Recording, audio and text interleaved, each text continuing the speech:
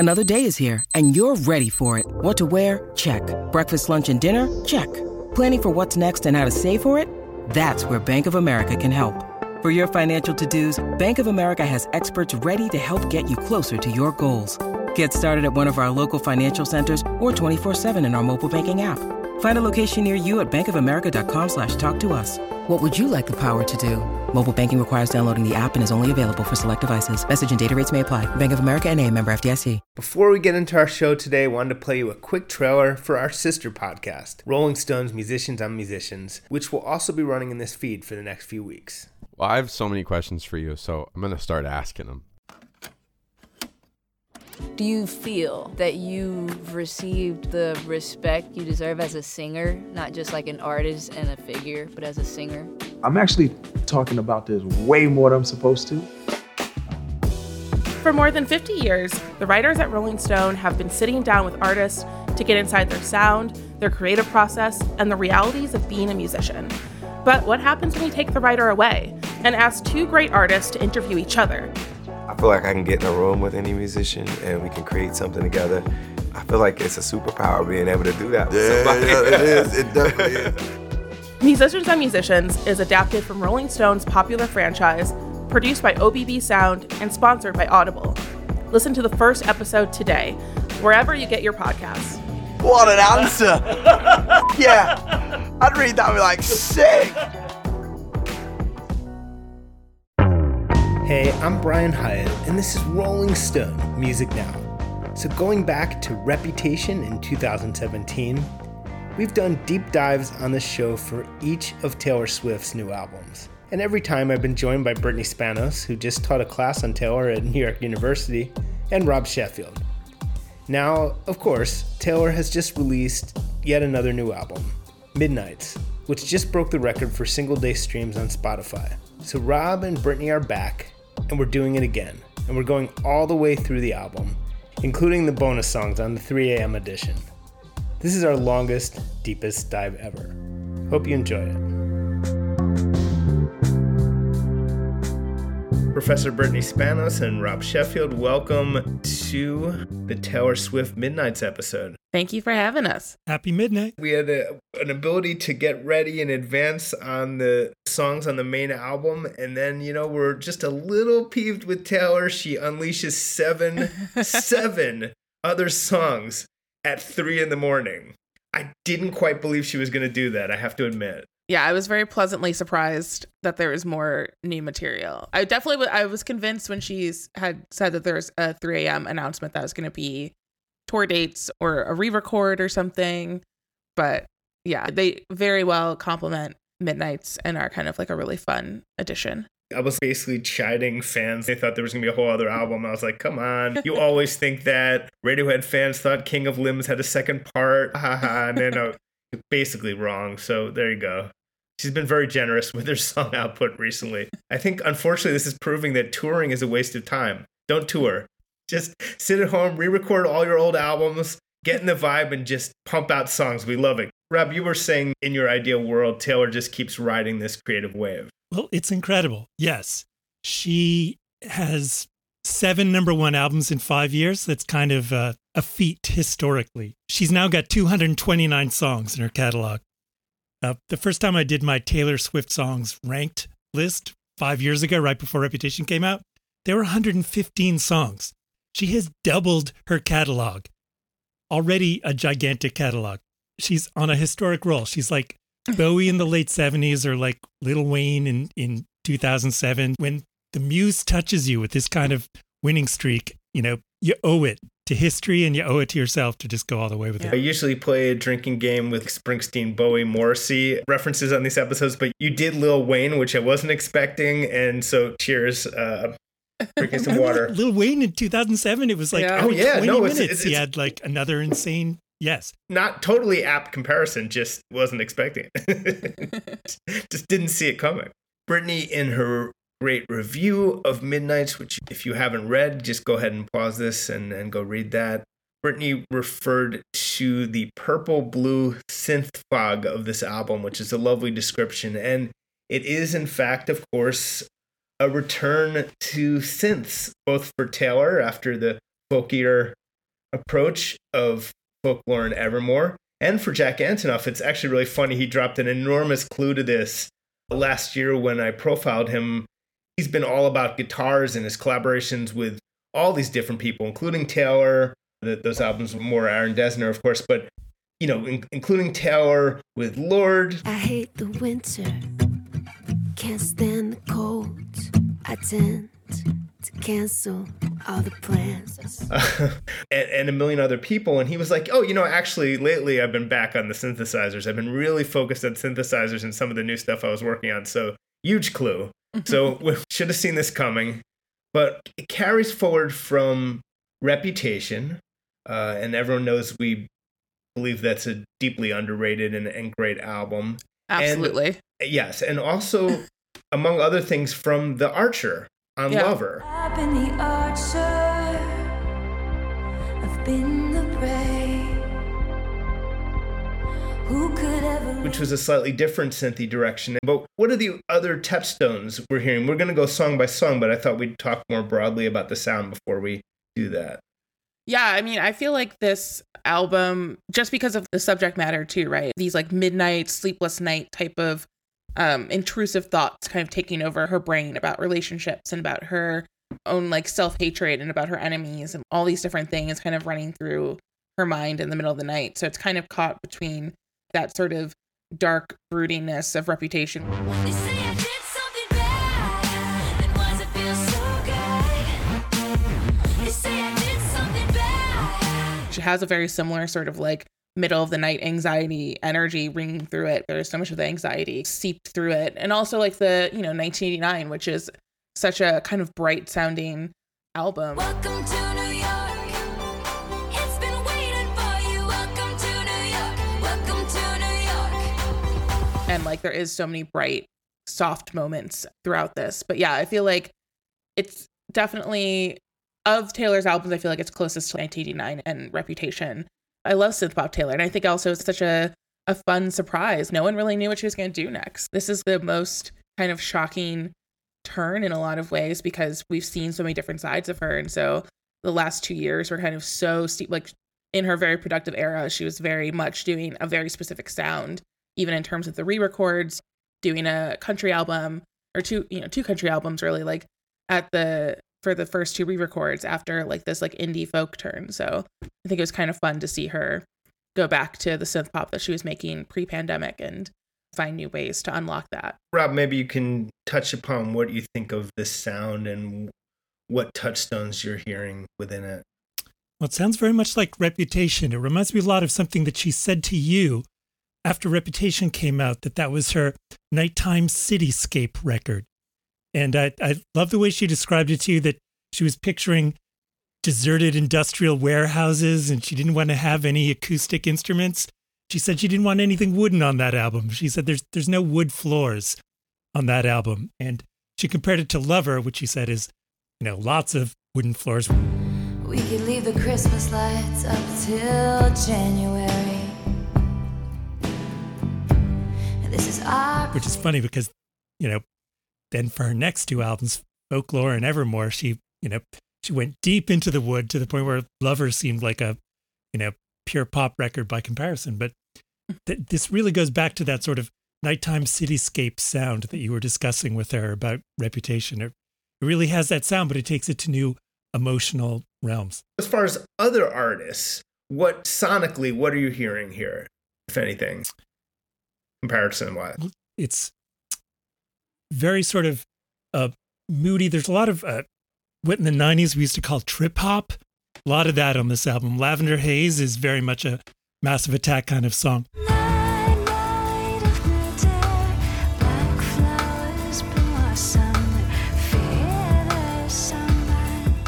Comes back like a 90s trend, and every 90s trend comes back on a Taylor record somehow. And it's definitely got a lot of that sort of 90s R&B. It reminds me a lot of my favorite Janet Jackson record, The Velvet Rope. Taylor had to be listening to a lot of The Velvet Rope when she was writing these songs.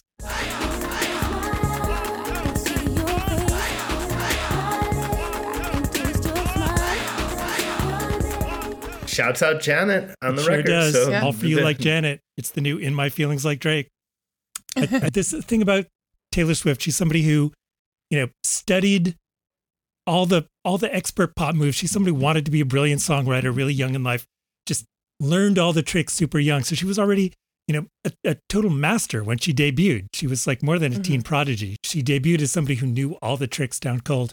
And so her ability to connect different sort of sounds and different sort of eras in history at her own level of emotional specificity, nobody's ever really done that before. The singing on this album was one of the first things I noticed. I think that, again, going to our thesis that no artist should ever tour, tours are over, wasted time, stay on the road, stay off the road. It seems like the time off the road, all the time, she spent more time in the studio than I think one can really comprehend when you really think about how much time it must have taken to do all of the Taylor's versions. She's cranky in the studio as much as anyone.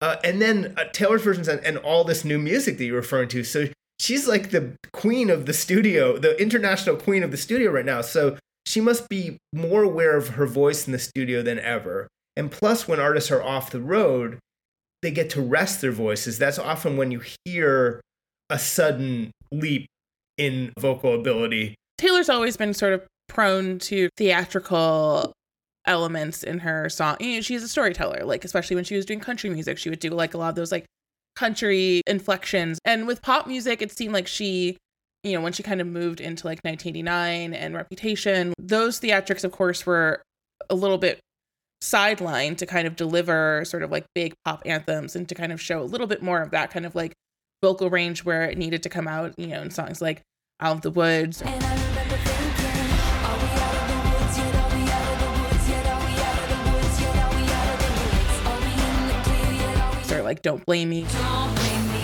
love made me crazy. If it doesn't, you ain't doing it right.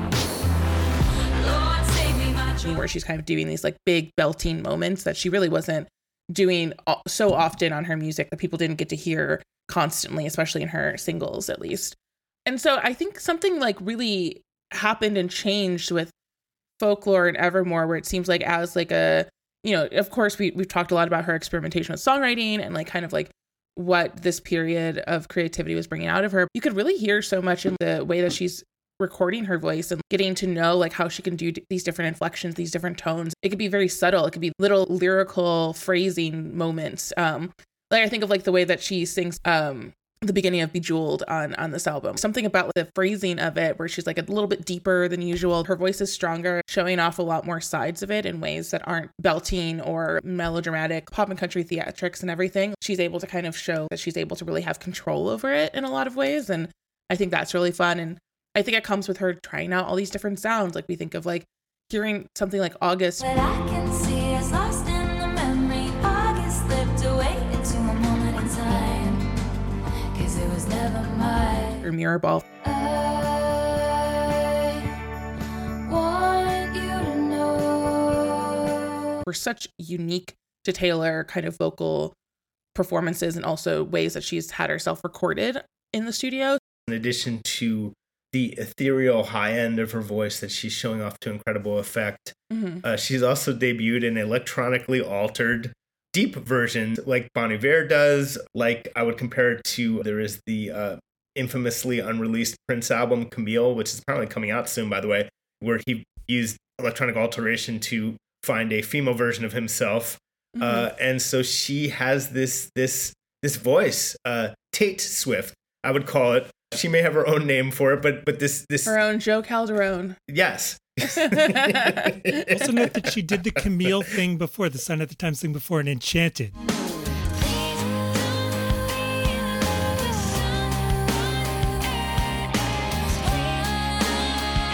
Which is one of her greatest songs, but also one of the greatest productions in any Taylor Swift song.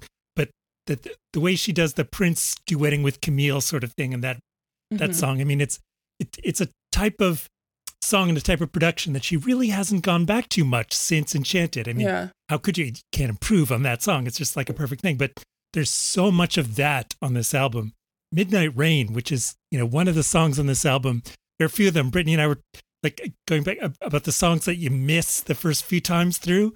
You know, like Labyrinth. I didn't even notice it the first few times. Midnight Rain, I didn't even notice it the first few times. Just Yeah. what a completely phenomenal song. The Prince Camille sort of male-female Gaga Calderone sort of duet on that song is really like adds this whole other level to it. Yeah. I also like, I love on like you're on your own, kid, sort of like that like extreme sort of like almost like childlike kind of, you know, like softness to it, where there's this kind of naivety to the way she's singing. And she's singing, you know, a song like Snow on the Beach right before, you know, present day Taylor kind of confidence. And there's like a little bit of like this softness and this childlike nature when she's singing about this sort of heartbreaking kind of teenage moment that leads to her becoming who she is now and leads to her sort of being like, well, I can let out these feelings in a song. Great point. And I also link that to the Taylor's Versions project, because once you've attempted to embody yourself at various ages and stages of your life on record to re-embody yourself, you don't lose that ability. Yeah. So every artist, apparently, when they hit 30, should re-record their whole catalog, because it really helps you. Get to work, everyone.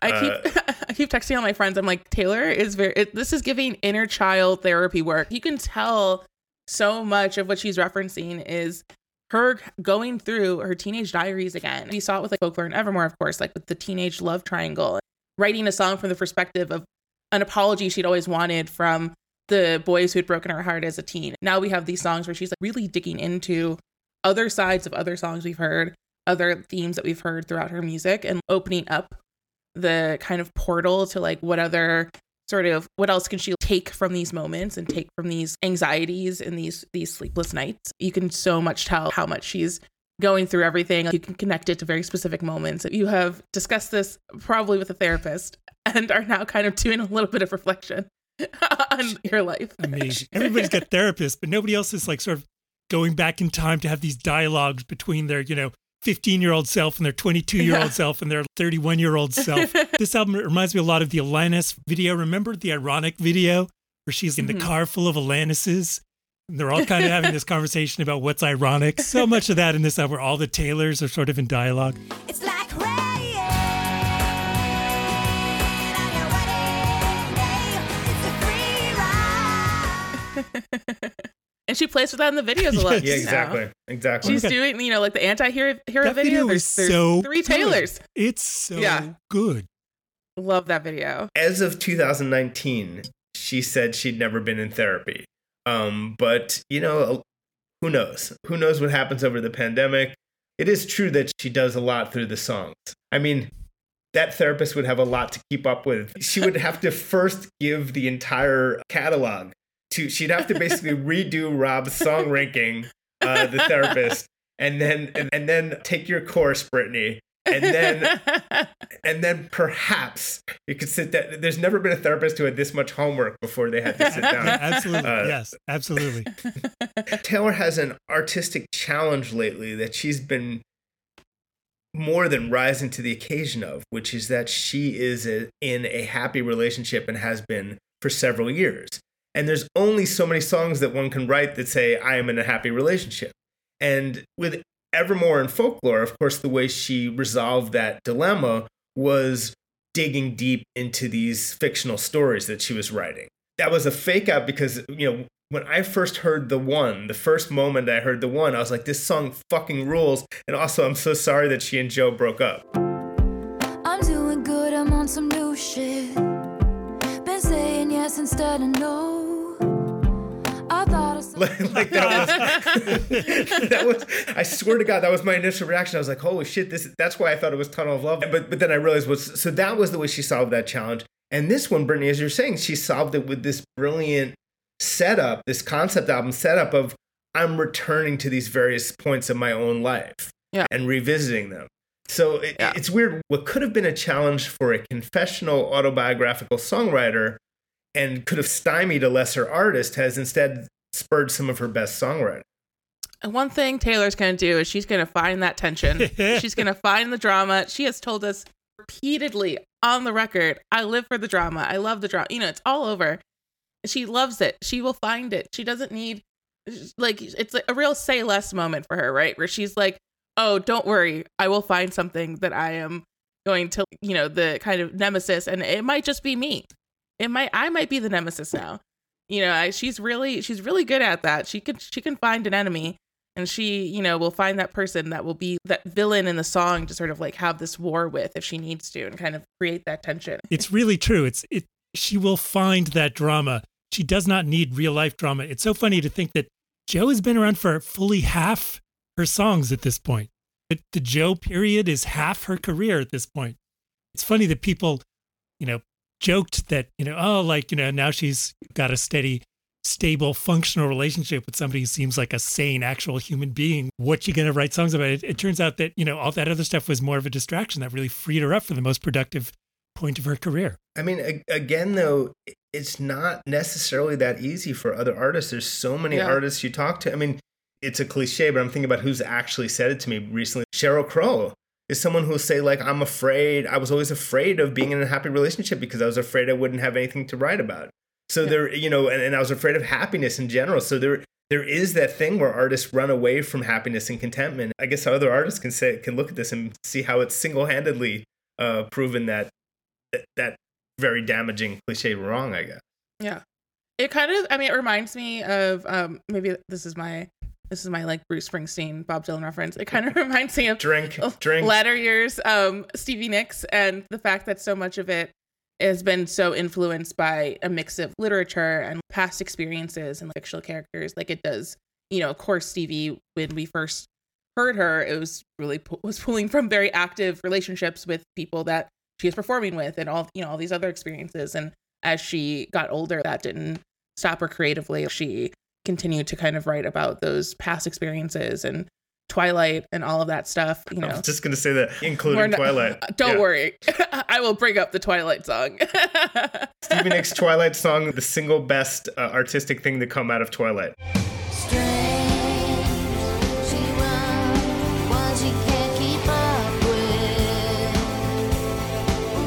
No doubt. Okay. Well, teach their I own. feel obliged to mention that I go back to December all the time. There you all go. the time. Taylor Lautner, Yes. famously beloved by Taylor Swift and Stevie Nicks. The connection we all need. That was all preamble. We are going to go through every song on Midnights. We'll also talk a bit about the bonus tracks. Go get a drink, sit down, go for a walk, whatever. We're digging in. Let's start with Lavender Haze, the opening track. Staring at the ceiling with you. Oh, you don't ever say too much.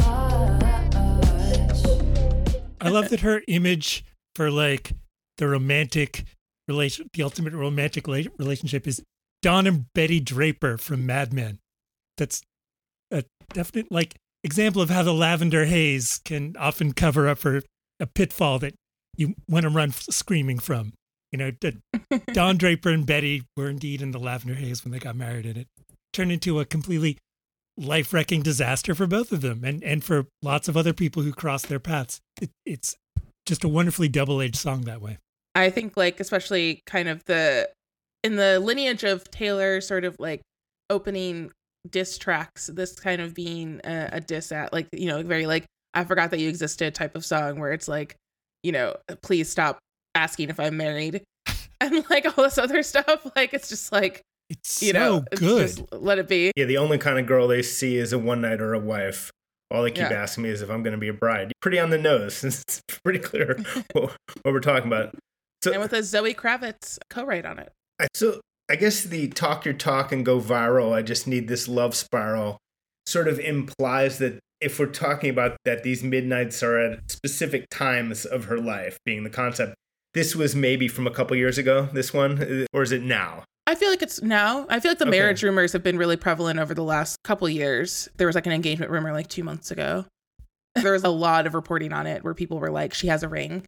It's kind of an obsession that people have with, any sort of, especially famous women and famous relationships. Are they going to wed? Are they going to procreate? So I think that's sort of been something that's come up every single month with her. It would make sense to start. It's either they're getting married or breaking up. I feel like that's always the rumor. If no one's heard from them in a while, it's always they are either breaking up or she's pregnant and they're getting married. And track 2, Maroon. When the morning came with your vinyl shelf, cause we lost track of time again. I want to shout out YS Armeth, our social media guy at Rolling Stone, who said that Maroon was basically the best song he's ever heard in his entire life. It is a pretty great song, actually. Yeah. I love how she keeps having the same New York romance over and over again. It's like whether it's, King of My Heart. I'm perfectly fine. I live on my own. I made up my mind. I'm better off being Holy Ground. spinning like a girl in a brand new dress. We had this big wide city all to ourselves. We plucked the noise, the sound of I Need You. Cornelia Street. Baby, I get mystified by how this city screams your name.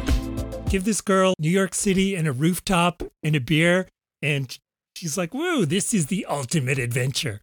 She's got a lot of cities, She's been to a lot of cities. She can write herself her own ticket in any city on earth. I love that she keeps coming back to the idea of the New York romance as, the puzzle she keeps going back, the Rubik's Cube she keeps trying to go back and solve. Do I have to be the jerk who mentions, you spilled your burgundy wine on my t-shirt? This is a very Haler song. The stain of the red wine on my shirt, I'm bleeding love. The back and forth between great songwriters, it's really kind of a beautiful thing to see, Joni Mitchell and James Taylor got it out of their systems in basically one album apiece, Like, wait, what did Harry say in his first cover? It was like the unspoken dialogue. Yes. Yeah. Beautiful way to put it. They keep lobbing this volleyball over the net back and forth. It's just a beautiful thing to see. Yeah. Would Harry have incense on his vinyl shelf? Yes, he would. Yes, he would. Yeah. Yes, he would. Okay, fine, I'm convinced. Not speculating about any autobiographical thing, but like for the fact that, Yes, you are. This stuff between. I'm talking about songwriting. I'm talking about songs. I'm talking about songs. This is all speculative. Just the songs. We're not in the studio. Yes. Just We the don't know. songs. Yes. We're just having a little fun online. Yes. We're talking about a mythology that they both are inspired by. Taylor, as she just told the Washington Post, absolutely encodes things in her songs. And we've known that from the first album. The problem with that is, in the modern world, of course, is that it sparks people going into QAnon level wackiness, but that's not really her problem. That's our problem. We'll have It's to a read TikTok that problem, to be honest. Yes. I think TikTok has made people like really. I agree. TikTok makes people, and I say this as a person who like will be like, I read something and it's literally a TikTok video. Like I'm not excluding myself from this at all. When you have someone speaking into a camera very directly to you and very convincingly, you are prone to just believe that. Versus Tumblr, where you can kind of like read something silly and then Google it later. In Twitter, of course, there's problems with that both on and off, but like for the most part, you'll get fact checked on Twitter in a very explicit way very quickly. Whereas TikTok, if you just watch the video and someone's like, this is what I think it is. Like I was falling for every single theory that was happening on TikTok. I was like, okay, this is going to be a 70s soft rock album and it's based off of this thing. And all of the, it's like, I was like, okay, she was holding the phone a certain way. To be fair, you've been trying to manifest that album for her for some time. So I think that's trying. Yeah. I'm doing a horrible job. Well, that's actually a great segue because in the brilliant video for the next song, she actually mocks this tendency. There is a moment in the video for Anti-Hero. I have this thing where I get older, but just never wiser. Midnights become my afternoons. When I have to go back and explain a lot that we should be getting to, but there's a bit in the song where she imagines her future daughter-in-law murdering her for her inheritance. The video brilliantly kind of spins off of that. And there's a moment when her will basically says, I'm not leaving you jack shit. And then they say, wait, check. There must be a secret code in there that means the opposite. And that is such a double self-aware thing of how her tendency to embed things in the songs had led people to overinterpret to the point where they're like, when she refers to her boyfriend, she means she doesn't have a boyfriend. It's, when you encourage people to dig, sometimes they dig themselves into their own hole and then bury themselves. But that's, again, not her problem. But yes, Anti-Hero. And Paul McCartney had the right attitude. Just, the first time something like this happened on this scale with the Paul is dead thing, And he just said flat out, I'm not going to deny it. He, as Paul said, his quote was, this will be the best publicity we've ever had, and I won't have to do anything except stay alive. And he totally had the right attitude about it. And that's totally like Taylor's attitude. She loves this, the fact that people are picking up on her breadcrumb sins, as Bob Dylan would say. But yeah, that moment in the video is so funny. It's so funny in the song. I love when the sort of, alternate timeline Taylor appears, her secret sharer, and, it's kind of beautiful. It reminds me of the Britney Lucky video, Britney Spears, I mean. Yeah. When, Britney is watching herself, there's the wise elder Britney who's watching the young, impulsive, impetuous Hollywood girl. Yeah. Antihero is like the first song that I've really, really loved for my first listen on the album. That was like the first immediate favorite. I love the Everybody's a Sexy Baby and I'm the Monster on the Hill line. I think it is so brilliant. Honestly, I think it might be my favorite lyric on the entire album. I just think that's so good, and I think it relates to a lot of things she said about, like her song Nothing New, which came out as a vault track for Red, about her feeling like she was already washed up by the age of 22. That's a very real thing for a lot of teen artists who are trying to continue their careers and continue their paths into adulthood. And I think that was just like so, I think it's just like such a great lyric. It's like very silly in essence, but I think it's also just like a really real anxiety that she was able to kind of put into that song. Yeah, there's like 5 things going on there, and it's also so funny. Yeah. Sometimes I feel like everybody is a sexy baby and I'm a monster on the hill. Too big to hang out, slowly lurching toward your favorite city, pierced through the heart but never killed. There's what you mentioned. There's also, she talked about, the fact that her life becomes too big for her to be seen as a human being. And that's sort of the too big to hang out relates to that. It's great to be that, but it's to be the level of what she is. But it also means that people have trouble treating you like a person. People see her all the time and they can't remember how to act, you might say. Their minds are full of big ideas, images, and distorted facts. I mean, what are you going to do? Yeah. Drink, Bob Dylan reference for anyone keeping track. So we could do a whole podcast just on this song. When the beginning, I have to say, is not true. I have this thing where I get older, but just never wiser. I specifically said in my 2 longest encounters with her between 2012 and 2019, I felt shamed in 2019 because I felt like I hadn't grown at all as a person. And here was someone who had vastly matured and gone to this whole other level. And I felt, if anything, I'd regressed. I don't agree with her there, but I relate to the feeling. But then, so much going on. I have this thing where I get older, but just never wiser. Midnights become my afternoons, keyline. When my depression, there it is, works the graveyard shift, all of the people I've ghosted stand there in the room. Really, wow. Maybe dig into that for a minute. Because such a great anxiety song. This is maybe the best sort of thesis of the album in terms of what the concept is. Every single bit of it we've heard her talk about. We've heard her kind of dig into these things in other songs, feeling just this incredible anxiety about public image, all of that. She's had fun with that in the past, but this is just probably the best way she's ever gotten that across, and so succinctly. Britney really expanded my appreciation for Antihero, which at first I thought was one of the lesser tracks. One of the things that Taylor is a master at lyrically is the taking the spoken thing that people say in real life and making it into a song, and including "It's me, hi." It's just the things that you don't think of as lyrics often work the best as a lyric. And also the bit about the my covert narcissism I disguise as altruism, like some kind of congressman, is an amazing bit of self-evaluation. She was always great at doing kind of the glad-handing part of her job, like she's running for office. So you can see her, if you've ever watched her greet 20 record executives in a row, she's incredible at it. It's really interesting to see that self-evaluation and for her to put that on the record. And Britney, as we were saying before we started, how many famous musicians have had thoughts of descendants or daughters-in-law screwing them over for their inheritance, but just talk to their lawyer about it instead of putting it in on a record. Again, she'll find the drama. She's going to find it. And she's invented a daughter-in-law. Yes, it cannot be stressed enough. Her sons are not married yet. In fact, her sons do not exist.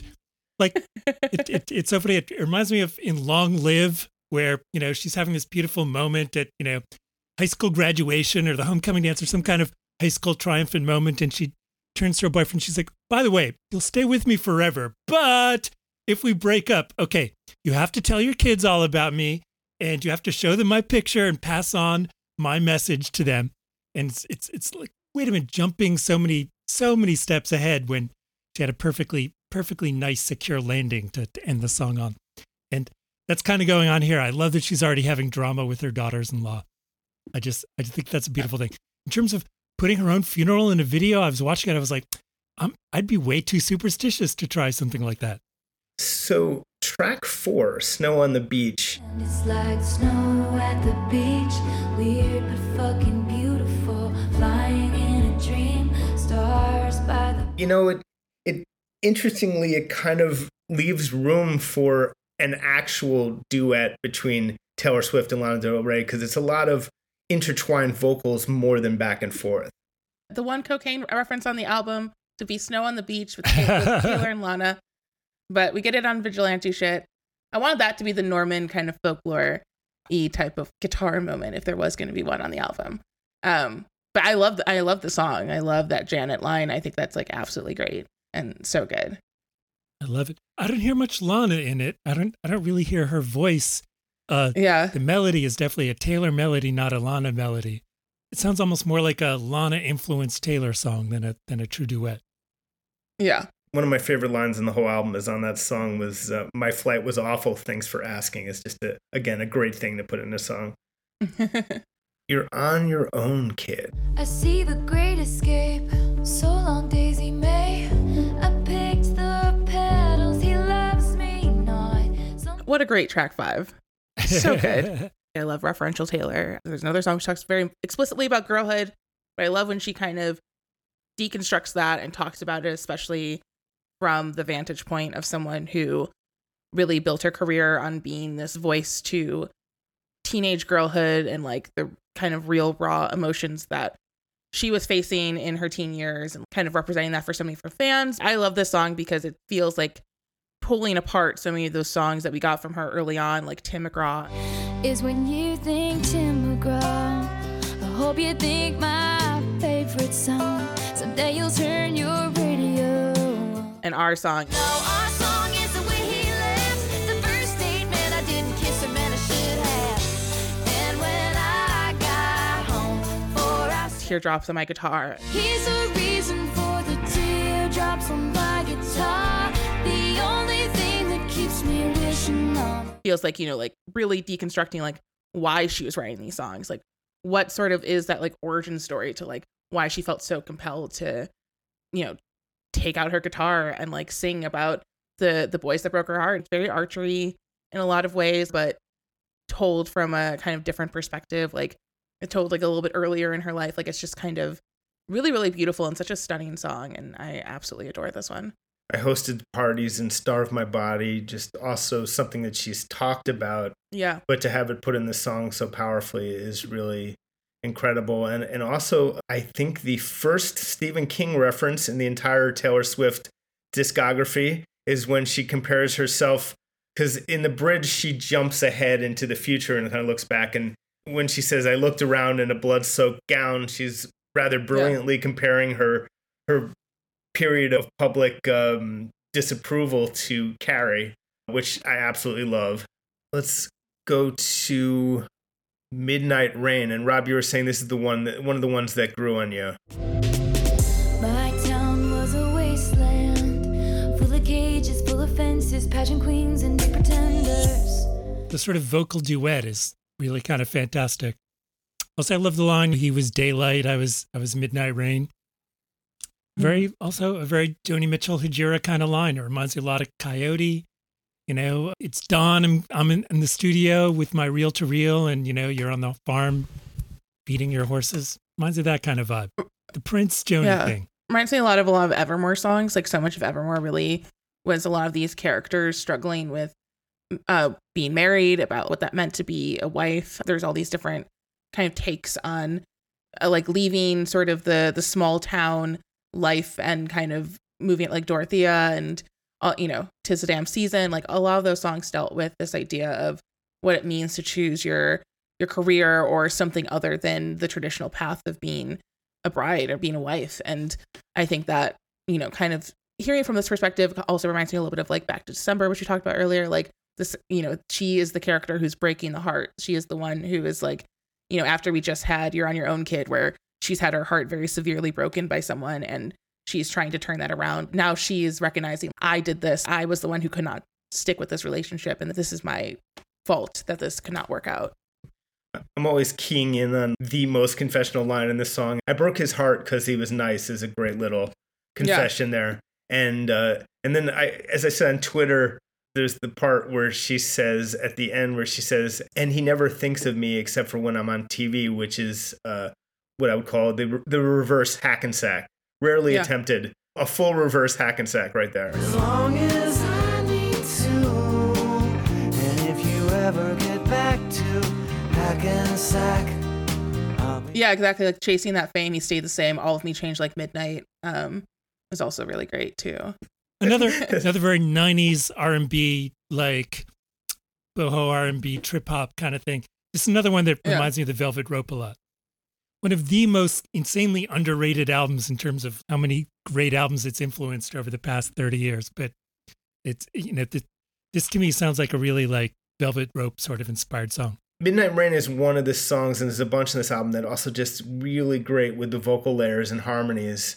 I know that when Jack works with artists, I know that one of the things that's fun is to sit around and just try harmonies. And I hear that as much as ever on this Taylor album. Like she's lots of really, really amazing vocal layering in addition to the altered voice.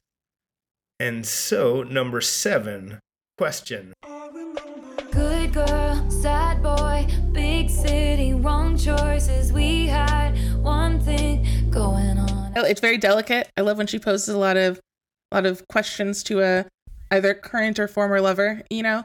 Like I think it's just it's a fun, bubbly little song. I love a lot of the sort of bubblegum, fun, fluffy sort of synth moments on here because that's what I really wanted from the album. That was my dream for it. I was like, I cannot do another extremely sad one. So just for my own mental health, we needed to move to something a little lighter. Brittany, you mentioned this one as one that was kind of punching a few theoretical Haler bells. Listen, I have do heard. tell. So it's not. I don't think I've seen it confirmed anywhere. I didn't see it in the credits as like a full like sort of sample, but there's a lot of theories, and it does sound very reminiscent of Out of the Woods from 1989, famously Haler song, as we all Maybe know. The ultimate. I just think, you know, when you take a look at some lyrics, like, you know, can I ask you a question? Did you ever have someone kiss you in a crowded room? It just brings me back to the New Year's Eve photos. You know, there's a lot of miscommunication, much like the unspoken dialogue between them. And, you know, I think it's a fun theory, especially after kind of having that Grammy reunion, which for the Halers was, you know, very a great set of photos. But like, you know, I think stuff like that, it's I just see it, and it seems like it's the moment. It seems like it's a thread has continued to question. And it's, you know, if this is a sleepless night, that's one of the sleepless nights. It seems like you're talking about some kind of invisible string that's tying all these things together. Yeah. But again, not to speculate on her private life. Like, and every single one of your friends is making fun of you. I can see the One Direction boys doing that. They were just, you know, silly and young. Like, I could see them making fun of them. So anyway, definitely Zayn 100%. Absolutely. So that's just a little theory I have going. It's just a fun kind of light, fluffy song, and I love a light, fluffy song. I love the glitter gel pen songs. The glitter gel pen Taylor songs are not for everyone, but they are for me. That is one of my favorite things she has ever said about her songwriting catalog. Yeah, Brittany is referring to the amazing playlist that she did of breaking her songs down into fountain pen songs, quill pen songs, glitter gel pen songs. Honestly, that's so brilliant. That's something that like it's very apt. It's so apt, and it's so like and it seems like something you would say, Brittany. It's just so brilliant in terms of like. I am rewriting the syllabus as we speak around those three concepts. I am quill. I am quill, and quill pen Quill Pen Taylor fans, we got wined and dined like crazy on Folklore. We knew we weren't going to get a feast like that again. We knew that was supposed to tide us over for a while. And the Glitter Gel Pen fans were hungry. We were starving. They were hungry, and they'd waited their turn. I could only last on Lover for so long. Yes. Notice that in the interregnum, Lover went from this weirdly maligned pop album that was so dismissed a couple years ago as like a compromise, as like the flop that somehow Folklore was rebounding from. And that over the past year, it's become her biggest album. Every week, it's her highest charting album. Like Cruel Summer has become so popular by not being a single that now it looks brilliant that she never made it a single. That by being the summer single that never was, she's made it her ultimate summer song. Fever dream high in the quiet of the night, you know that I caught it. Bad boy, shiny toy with a price. I will say it's been the album that I feel like I've returned to the most this year. For some reason, something about Lover has gotten a grip on me in a way that I did not realize it would end up feeling so much higher in my Taylor album ranking of late. Because I've been Cornelia Street and Daylight. This does feel very, I feel like very close to Lover and kind of in that sort of vein of what Lover was starting to do and kind of is continued on this sonically at least. Totally. But I think part of the problem with people's incorrectly evaluating Lover was that they got stuck on the single Me.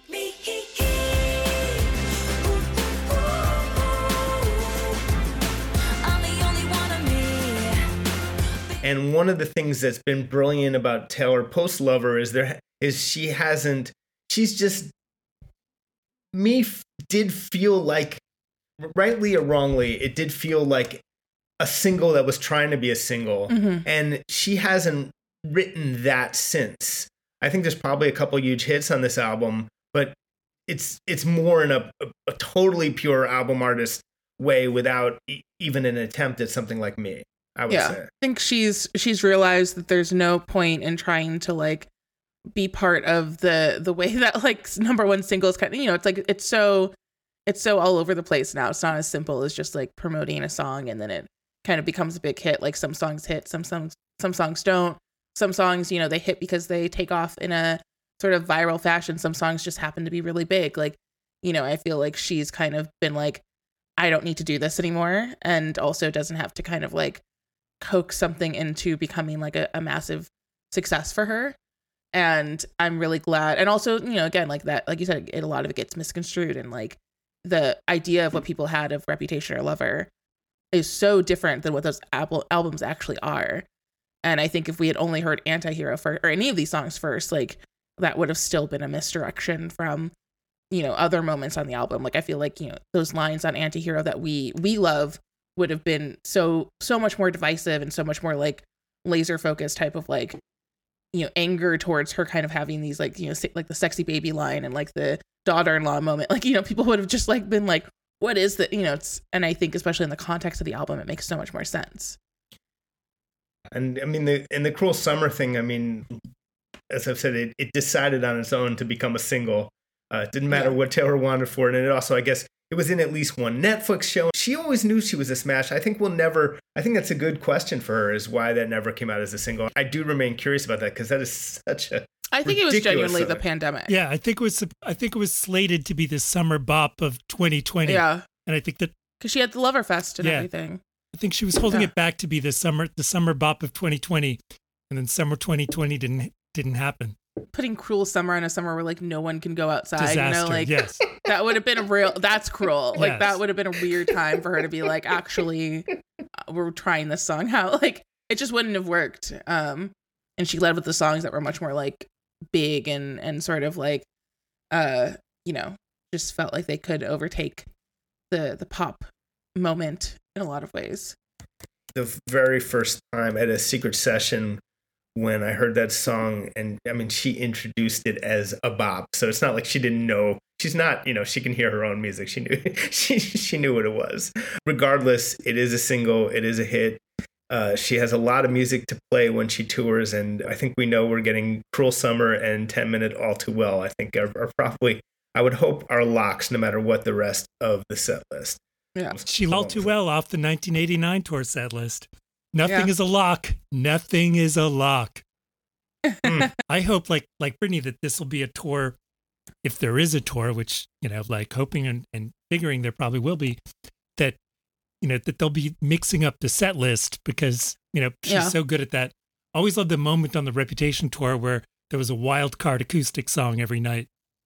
For her to be able to do that, like, especially if she's doing multiple nights in the same city, to have, she's got so many deep cuts. But yeah, it's like nothing's a lock at this point. Yeah, the how to handle touring and how to play all this music, which the Wall Street Journal presented today in an article that said it was a huge problem for her, which is a very funny way of framing it. A huge problem for Taylor Swift. She how is she going to have time to spend all her money? It's along that kind of, what a terrible dilemma. I feel so bad for her that she's released all this great music. It's really, how will she as an artist survive releasing all these classics in a row? I think the Wall Street Journal is on it. She may just survive that difficult issue. She will overcome. I don't know if she can come back from this flop. I think it's like, I think having too many great songs, I think, So number 8, I didn't know until Brittany told me that some people don't like this song, but Vigilante Shit. You did some bad things, but I'm the worst of them.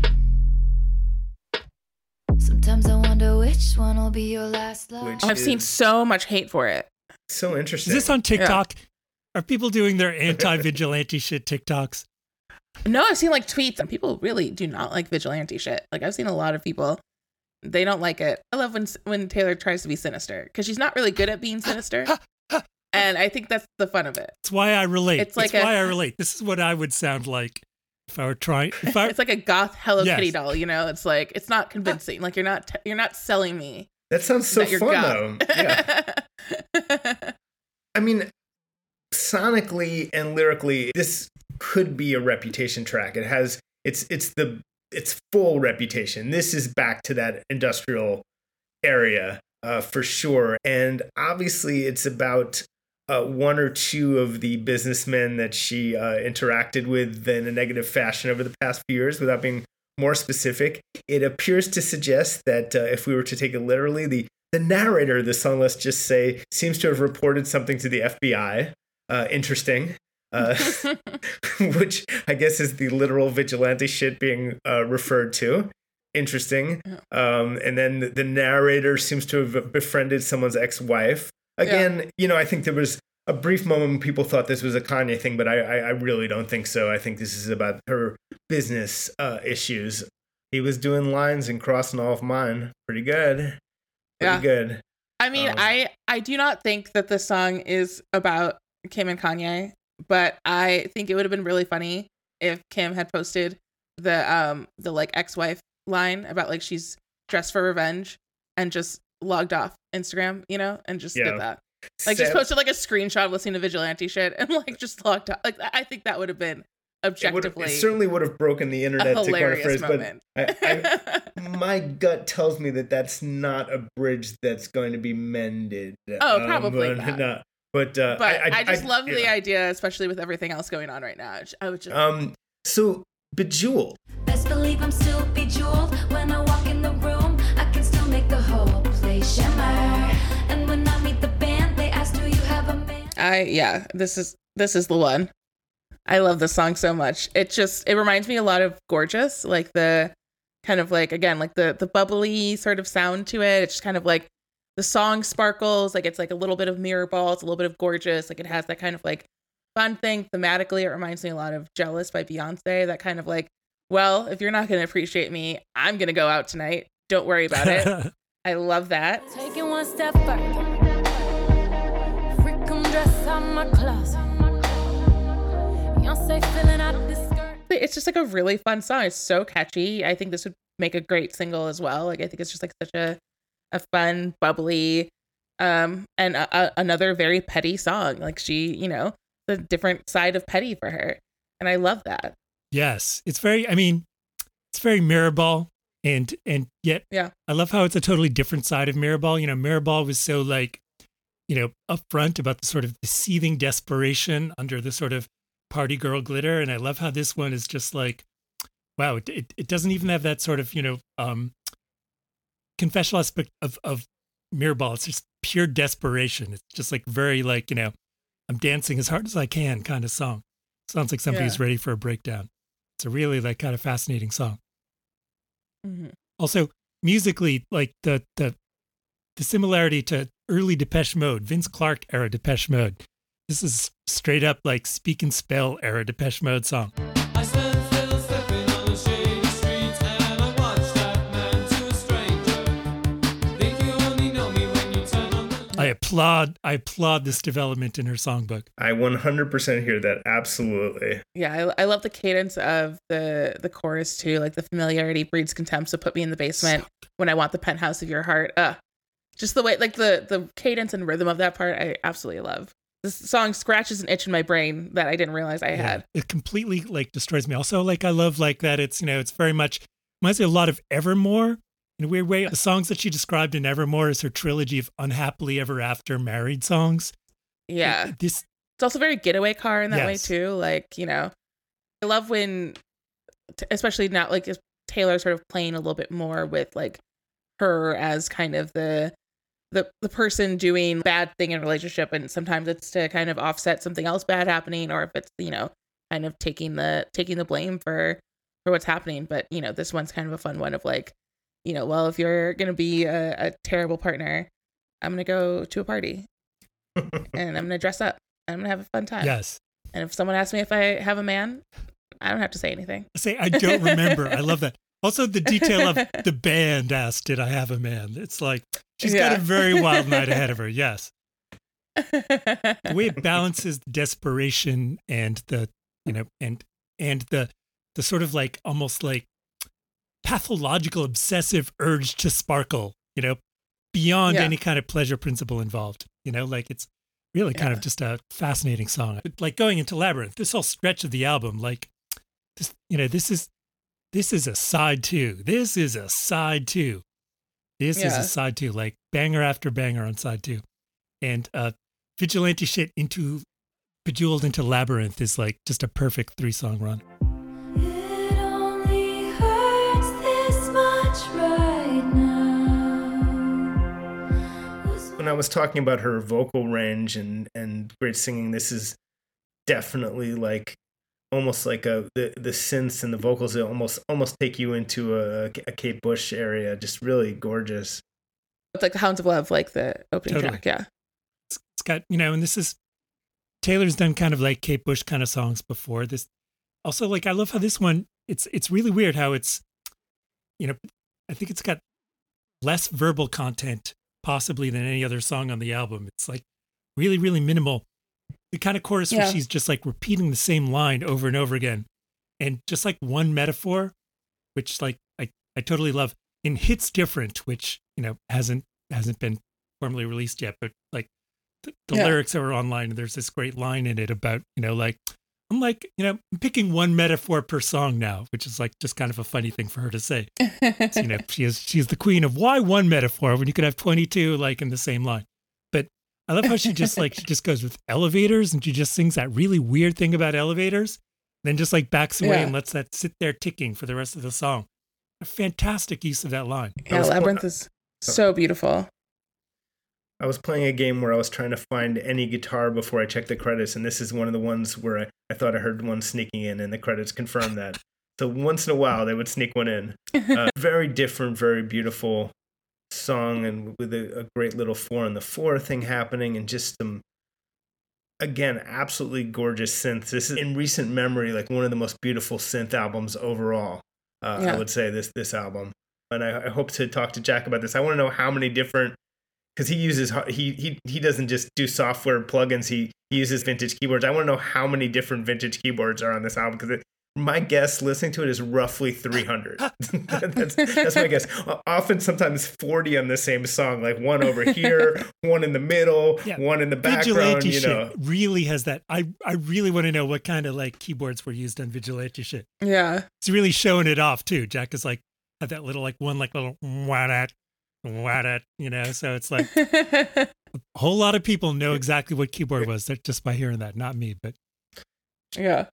Jack has gone shopping, I think. Unbelievable. Also, real Eno energy in this song, too. It's very Another Green World. Yeah. It's just like a really, like, just really a song that comes on very simple in some ways on the surface and is so complex once you start like listening to it over and over again. Yeah. And this is, I mean, I feel like the song is very representative of, you know, a theme that is still relatively new for Taylor that has now become her favorite theme, which is like finding a great love in sort of the worst and, you know, darkest moments of your life. Like that's become such a, from Reputation on, like this has been such like a consistent way that she's spoken about finding great love, and all of her love songs have been sort of centered on, you know, like Call It What You Want on the surface is like this song about all these rumors flying, all this like bad stuff happening, but here you are and you're great and you don't care about all of this. Like that's such like a common theme now for her to kind of talk about her relationship and talk about love and like what like love is sort of like daylight breaking and everything. Like the plane's gone down. I did not think I would find someone like you, and yet here you are. Absolutely. The breathe in, breathe through, breathe deep, breathe out line was quoted in her New York University commencement speech. Yeah, she's sick for that. I would just say that I thought the plane was going down. How to Turn It Right Around is sort of a summation of the entire album Reputation in one line, which is also impressive. The elevators thing, it's so out of nowhere. It really grabs, like, every time through. It's so jarring, you know? Like, yeah. And I just love the really minimalistic chorus. Sorry, like, I hope it's okay to bring up Gloria Estefan. I'm just, you know, like... Absolutely. It's always huge okay. Gloria Estefan fan. One of my favorite Miami Sound Machine hits from the 80s, Uh-Oh, Fallen in Love.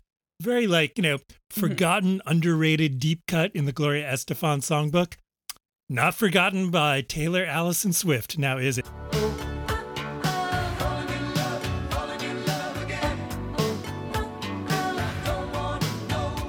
I just totally love like how, you know, and that song is just, you know, echoed just so beautifully in this one.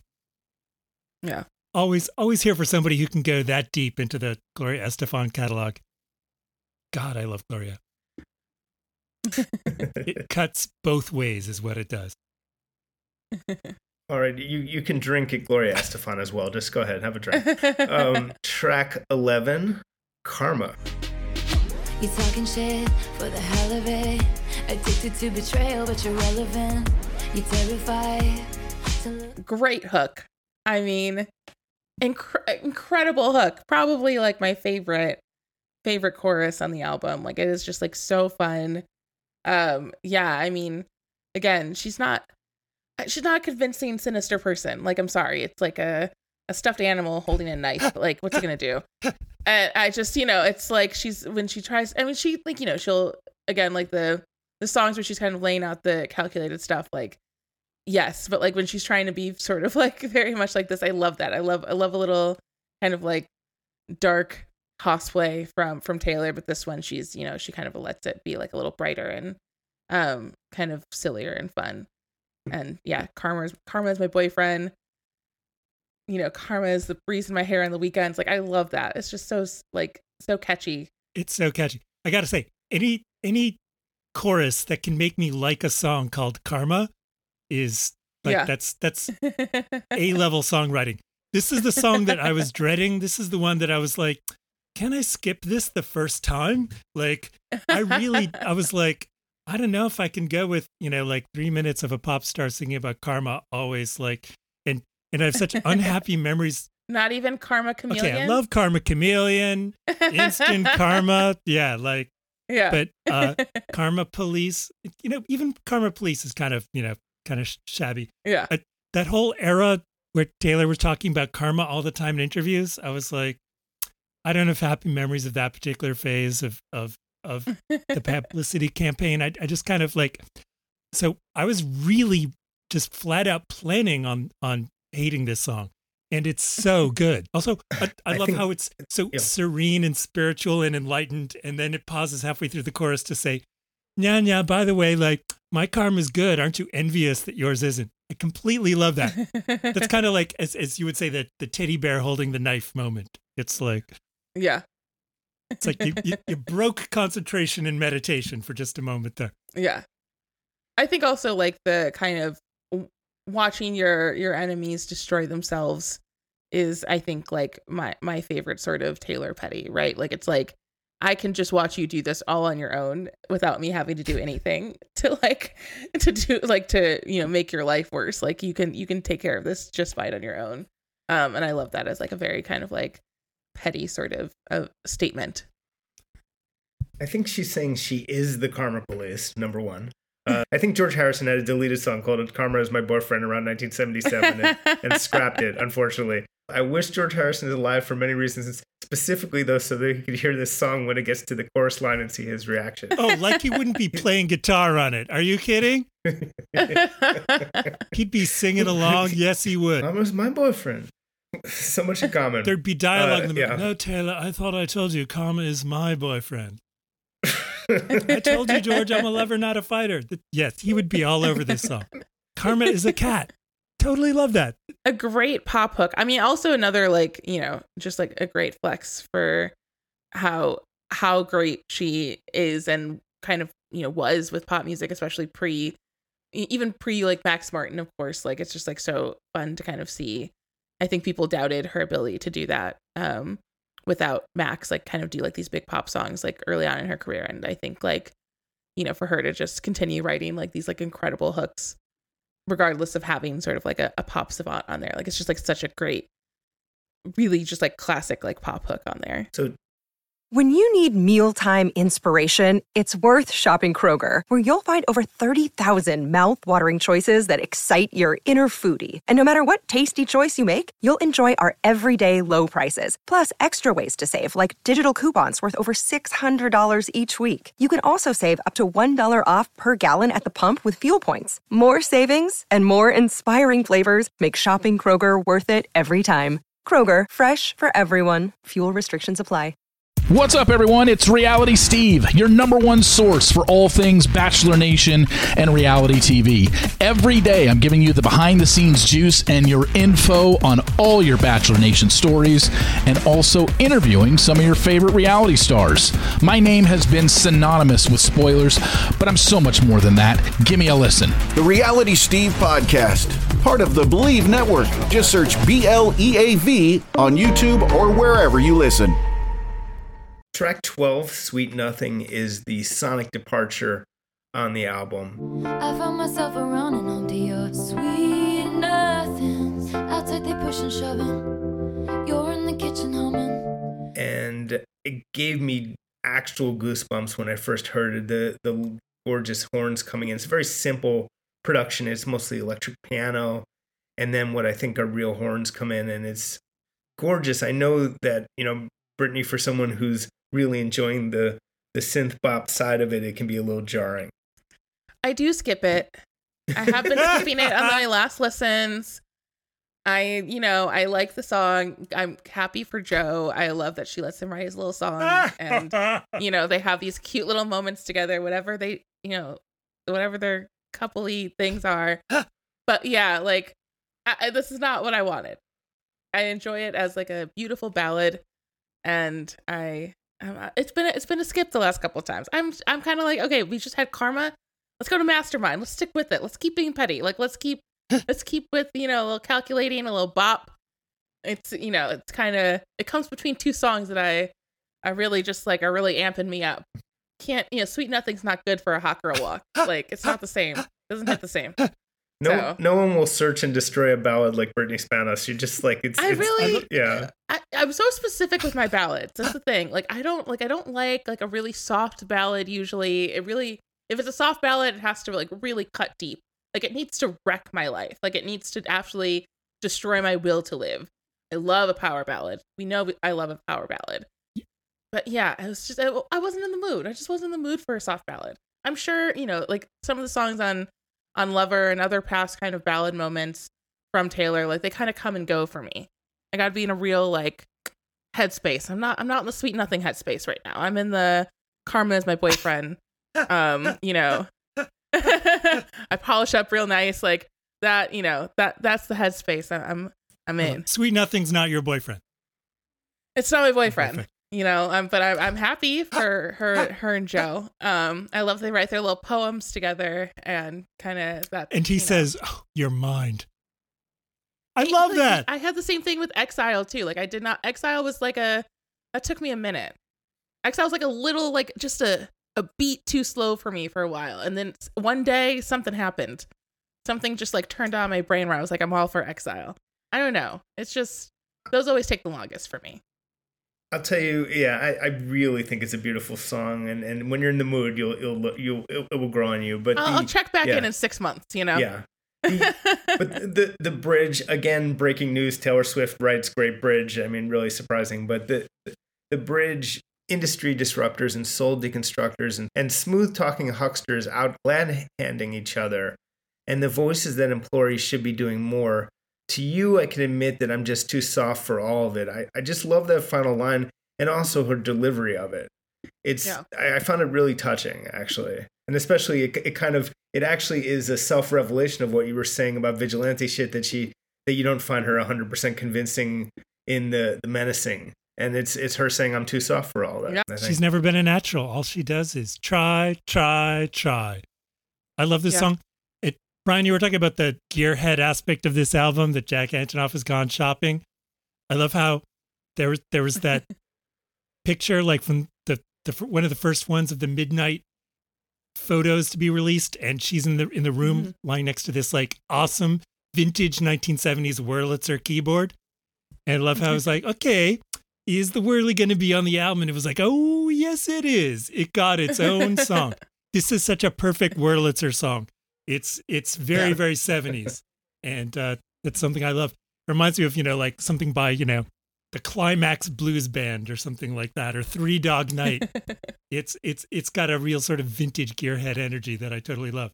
So we're almost at the end of Midnights proper. Thanks for sticking with us. We were on the final track of the album proper. What if I told you none of it was accidental, and the first night that you saw me, nothing was gonna stop me? I laid the perfect song. Calling herself Machiavellian. Never thought I'd see the day. Never thought. And we found what it. A self-own. Unbelievable. Yeah. Cryptic and Machiavellian. Yes, absolutely brilliant. The whole, look, like none of this happens by accident. I'm a chess player. That whole aspect of her approach to love and music and life and songwriting, a brilliant thematic way to end the album. I just love this song, and it's so surprising and so funny and so great and moving. Yeah, again, in breaking news, Taylor Swift writes great bridge. Sorry to repeat myself, but like I would say, there were many lyrics that stopped me in my tracks in this album. I think that this is very close to the top, the entire bridge. Mm-hmm. No one wanted to play with me as a little kid, so I've been scheming like a criminal ever since to make them love me and make it effortless. This is the first time I felt the need to confess, and I swear you guys left out the punchline. I'm only cryptic and Machiavellian because I care. Yeah. Such a great, shocking song. Again, very, very Mirrorball much. Mirrorball has kind of ruined me for all other songs. Mirrorball is basically the meteor strike, and everything seems like lame after the meteor strike. Mirrorball is such a perfect Taylor Swift song to me that so many of the songs on this album sound like very much like different reads on Mirrorball. But this is like such a funny one that she's like, look, I told you, I'm not a natural, like he didn't fall in love with me by accident, and I don't write these songs by accident. And also chess imagery. And, when was the only other time in her career she's used chess imagery, let alone so prominently? Dear John. So this planted this song in my brain. And then she releases the song on the bonus 3 a.m. edition that is just blatantly a sequel to Dear John. It's like unbelievable, and a perfect example of the mastermind at work. She plans all this stuff. None of this happens by accident. Couple things that musically I would say that what Brittany was referring to the sound, what Brittany was saying about the sound of this song, I would actually place it in that micro genre that some people call synthwave and other people call outrun, which is the soundtrack of the movie Drive is a great example of that genre, and it's very much in that micro genre, which is really interesting, and a micro genre that I actually really love. And then lyrically, one of the many things I love about this song is the twist, which reveals that while she sees herself as the mastermind, the narrator, the love interest in this song turns around and said, like, basically, I let you do it. You know, I knew you were doing this. I let you do it. So who was really the mastermind? Yeah. Which is a great sort of lyrical twist. Another song with a twist, of course, would be Last Great American Dynasty. What are other Taylor songs, if any, that have the twist at the end? The M. Night Shyamalan lyrical twist. Dear John very much has one. You know, at the end when it changes from I should have known to you should have known, that's a moment and a half. Also the Archer when it goes from, they see right through me to I see right through me. Mm-hmm. Good Lord. That's a Night Shyamalan. That's a lip reading scene in 2001 screamer for me. Oh my God. Hal read their lips. He read their lips. Yes. So that is, we have done the actual album, but, in for a penny, might as well be in for the whole thing. There's 7 more songs. Take a break, stretch your legs, but here we go. So we'll go a little quicker through these bonus tracks because we haven't had as much time to absorb them as one reason. But again, we didn't really know they were coming. The biggest clue was that Aaron Dessner, who she worked with on Folklore and Evermore, tweeted that not everything is as it seems because he's not on the album proper, but he is on 3 songs of these bonus songs. And let's start with The Great War. My knuckles were bruised like violets, sucker punching walls, cursed you. She loves battle imagery. She's always had some different battle imagery, and again, she loves to find the drama. She loves to find the tension. What greater than sort of like a great war or a great battle or all of that to kind of be the place where it all plays out, and also very similar to Labyrinth and the Reputation songs, where it's like this mix of my hand was the one you reached for all throughout the Great War. It's like that sort of finding that moment, that bliss and that love and the kind of in the strife. So good. And She had the World War II song on Folklore. So like, I love that she's like now just kind of like cycle through like all the great military disasters of like, it's kind of like great that, she was like, how can I top that one? I want to do one about World War I. And she's got, the poppy, she's got like real like World War I imagery in it. Like, it's just like such a brilliant song. That's one that like listening to it at like 3 a.m., like, I was kind of like, apart from like the shock of like, oh my God, there are all these new songs. This is one where like line after line, I was just going, no way. And holy shit out loud. Glad I was alone. Glad I was alone at the time. So many surprises in this song. Such a cleverly, brilliantly done song. Yeah. It's sonically, it's a Aaron Dessner production, and it's interesting because to me it suggests Aaron Dessner trying to fit more into the vibe of this album. So I'd love to know the story of like how many songs. There's 3 with him, but I want to know how many songs with him were in the contention for this album, because this is definitely in the vibe of the album. It's not wildly different. Yeah, and I think also just like it seems like she's just sort of for the last 2 years posted up pretty exclusively with Jack and Aaron in terms of working on both the new material that we've gotten, but also like on the re-records. Like they are the people working on the production for those like re-records, and also the new songs that we're hearing or new old songs that we're hearing on those. So I feel like it seems like the way that her musical relationship with the two of them and why it's been so productive is it just seems like they're constantly kind of exchanging ideas and, kind of doing this back and forth in the studio where they have this like great musical chemistry constantly, which is why we ended up getting, a sister album to Folklore so soon after it in 2020, and, why she kind of was able to churn out all of those vault tracks with the two of them as well. So yeah, I think this is a good representation of the continuation of that. It seems like she really, and a lot of people were speculating, like, why were these songs left off? Like, why didn't we get the Aaron songs? But she had posted on Instagram, and it seems like she really wanted this to be a Jack project. Like, it seemed like there was something really special about them working on this together. Like, she made a point to, he's worked on all of her albums since 1989, and he's been the majority producer on a lot of those albums. But it seemed like she really specifically wanted him to be her partner on this project. And it seemed like it was really important for them to do that. And that came across very clearly. So I like that she was able to still find a way to kind of make Midnight's its own thing. But she was like, you know, the 3 a.m. even darker thoughts with Aaron Dessner can also find a place on this and also be included. But I think she really wanted it to be like such a special kind of Jack and Taylor moment. Totally. I think you're totally right. Also, this is a different type of songwriting. Like these are really like, they're very similar to the Big Red Machine songs. It's very similar to Renegade. Talk about timing in times like these. Let all your damage me.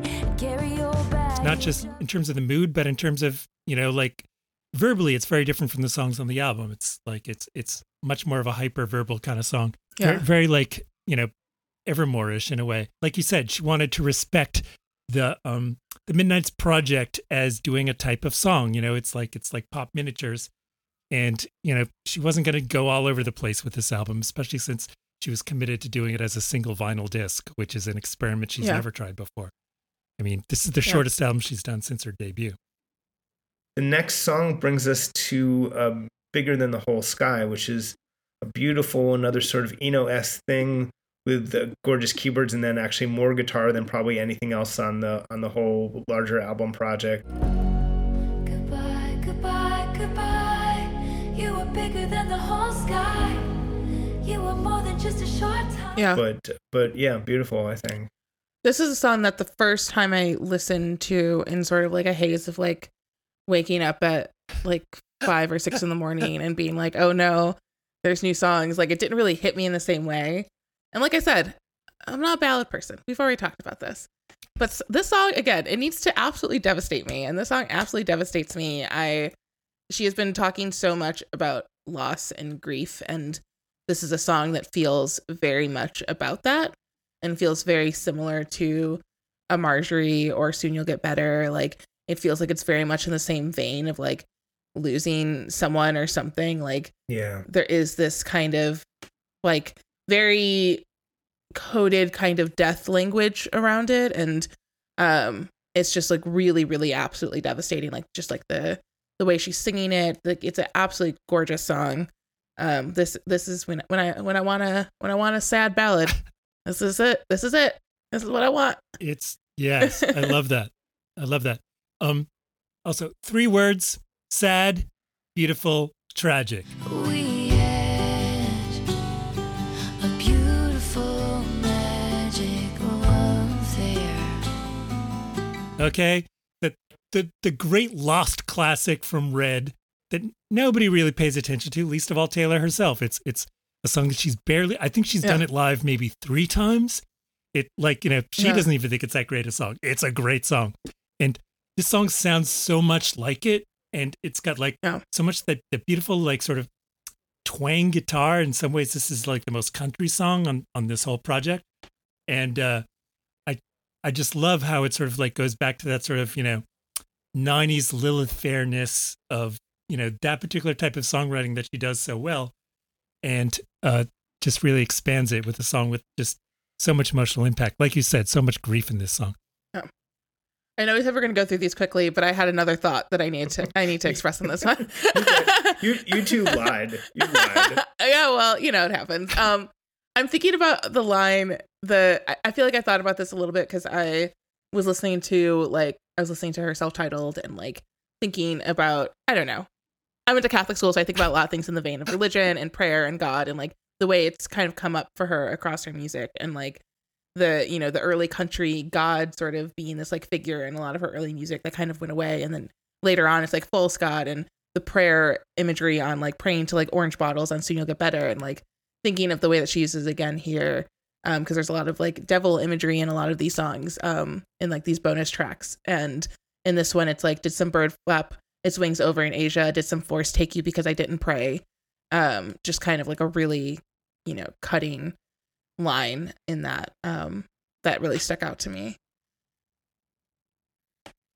Yeah, it's a child's thought and heartbreaking. Yeah. So moving on, Paris. I'm so in love that I might stop breathing. Drew a map on your bedroom ceiling. No, I didn't We were somewhere. I love it so random. Like, I love how she was like, well, you know, like, we don't have a city song on this album, you know, like, you know, why don't we do like a London Boy or a, you know, like Welcome to New York, kind of like, let's go to a city. Such a random sort of Paris song. I totally love it. I think every Taylor album should have a city song. So, High Infidelity. High infidelity, put on your records and regret me. I bent the truth too far tonight. I was dancing. There is an Elvis Costello song called High Fidelity. Some things you never get used to, even though you're feeling like another man. Good song. Spawned a book and a movie. I think it's rude to have a song that references High Fidelity, have Zoe Kravitz on the album, and then not immediately fund a second season of the show that was canceled way too soon. It was a very good show. Taylor should consider that.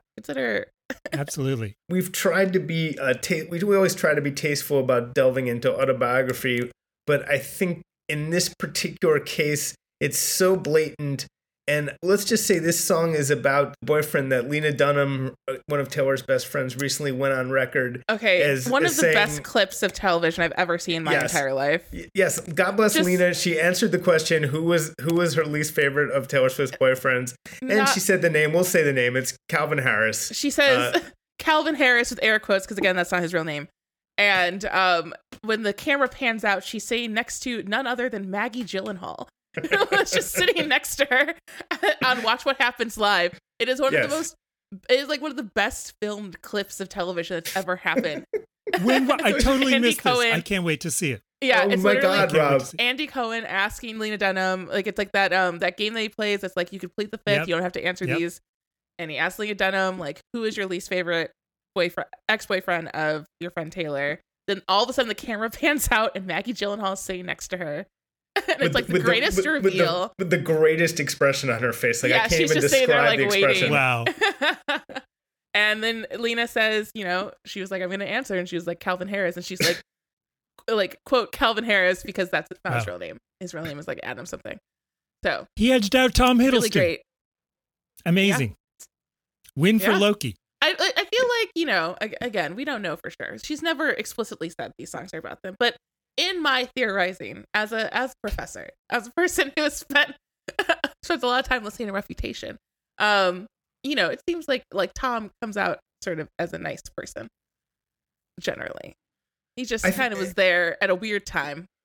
By all accounts, he seems like a gentleman and a scholar. It seems like they, you know, they had a fine time together. They were just together at a weird time for both of them. And the real problem was Calvin Harris. Wow. I love that. I think, you know, if you're dating a DJ, that's kind of the same. I feel like everyone who's dated a DJ has the same review. I mean, let's just be clear. The reason why this one seems like it's okay to say is A, because of the Lena thing, which I think has opened the door. B, because she says, do you really want to know where I was April 29th, which apparently is the release date of the Rihanna song she co-wrote for Calvin Harris. And everybody's watching her, but she's looking at you. But I'm also okay saying his name because he was a little cruel online, and John Mayer also wrote a very cruel song. Like, I'm okay saying their name. Was it just too far to fall for a little paper doll?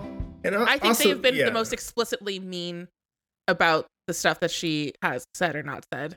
But also Calvin Harris was kind of mean about their relationship prior to her even releasing anything. She didn't even release a song about him. She released maybe 1.5 songs about him on Reputation total. She did not care by that point. She has a line, put on your records, put on your headphones. This one seems like a flashing light. I mean, I think it's pretty clear who we're talking about here. And I think Bejeweled happened on April 29th. I think that is a connection I'm happy to make. I think these are sister songs. Okay. Proceeding mildly quickly, track 18, if you're counting, Glitch, another Jack Antonoff song. In search of glorious happenings of happenstance on someone else's playground. But it's been 2001. Includes the debut of the word situationship in the Taylor lexicon. I like the way this one sounds. I feel like I like the way it sounds so much that I haven't paid attention to the lyrics as much. I'm like looking at the lyrics closely for the first time. I feel like there's so many other moments that sandwich this song that I kind of like when I get to it, I'm like, oh yeah, this is a very lovely sounding song. So I feel like the contents of it, I haven't spent as much time with. It seems to be about a casual relationship becoming something very serious. Pretty simple, pretty straightforward. There may be something else going on, but you know. Great. And Rob's just been itching to talk about this one. He keeps jumping up to it, clawing his way towards this one, which I understand would've, could've, should've. If you never saved me from boredom, I could have gone on as I was, but Lord, you made me feel important. You mean the best song on either half of the album? The best song on Midnight, the best song in 3 a.m.? This is just like, this is like in the tradition of Right Where You Left Me and New Romantics. This is the one where it's like, she left this one off the album. But it's a different kind of songwriting than she was doing on the album. I totally get that she left this one off the album. It would have been totally out of place. It would have been wrong on the album. But God, what a great song. A lot of jaw drop moments for me lyrically across all of Midnight's 3 a.m. I mean, this one, as soon as she said 19, which of course famously talking about being a 19-year-old in her song came from Dear John. She very explicitly is talking about being 19 and dating someone older.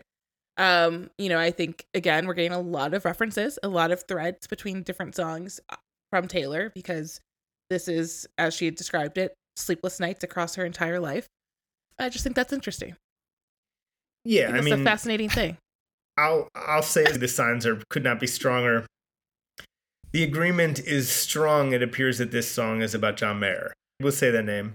I think we are in agreement. I guess the reason the reason that I couldn't quite believe that at first was just I couldn't believe that anyone had such strong feelings about him. Again, if you've read Jessica Simpson's Open Book, yes, a genius book, a great that book. Sometimes there may be some women who dated him in this general time frame who have probably a lot more to say that they have withheld for a very long time. I've vaped weed with him in a hotel room around this time, and I think that's why I have and just the depth of the feelings in this song it's a revelation, and that's what I stand corrected. I did not realize how intense the connection was. It's such a great song. Dear John's a great song, but this is, I think, cuts much deeper. I mean, I think, in terms of even the lyrical, like I had to immediately put on Dear John after I listened to it, because I was like, I need the back to back.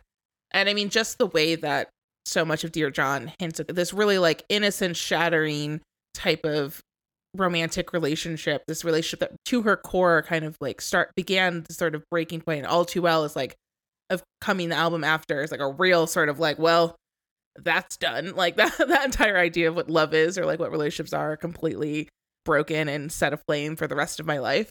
And I mean, just the line, "Give me back my girlhood, it was mine first," is just cut me to my core. I mean, if you're looking for a line that can describe like the majority of Taylor songs kind of pre-1989, like that is it. Like that is like a real sort of reflective moment. And it reminds me a lot of 29 by Demi Lovato. Like, Idle on the vine, too young to drink wine, just 5 years a bleeder, student. I think that we're seeing a lot of, I feel like there's been so many discourses online and, a lot of sort of like this idea of like what an age gap relationship looks like. When is it okay? When is it not okay? Like what happens when, how and when do we talk about a young person being taken advantage of in a relationship, and kind of what are the lines that we have? And I think this song, like 29, is kind of this like this hindsight moment of, I had this relationship, and at the time, like, for Demi, it was like believing that it felt really good and healthy, and then kind of having a time away from it and realizing that like, oh no, that was not okay that this happened. And I think for Taylor, she already had that moment where she had already broken completely by it and very quickly by it.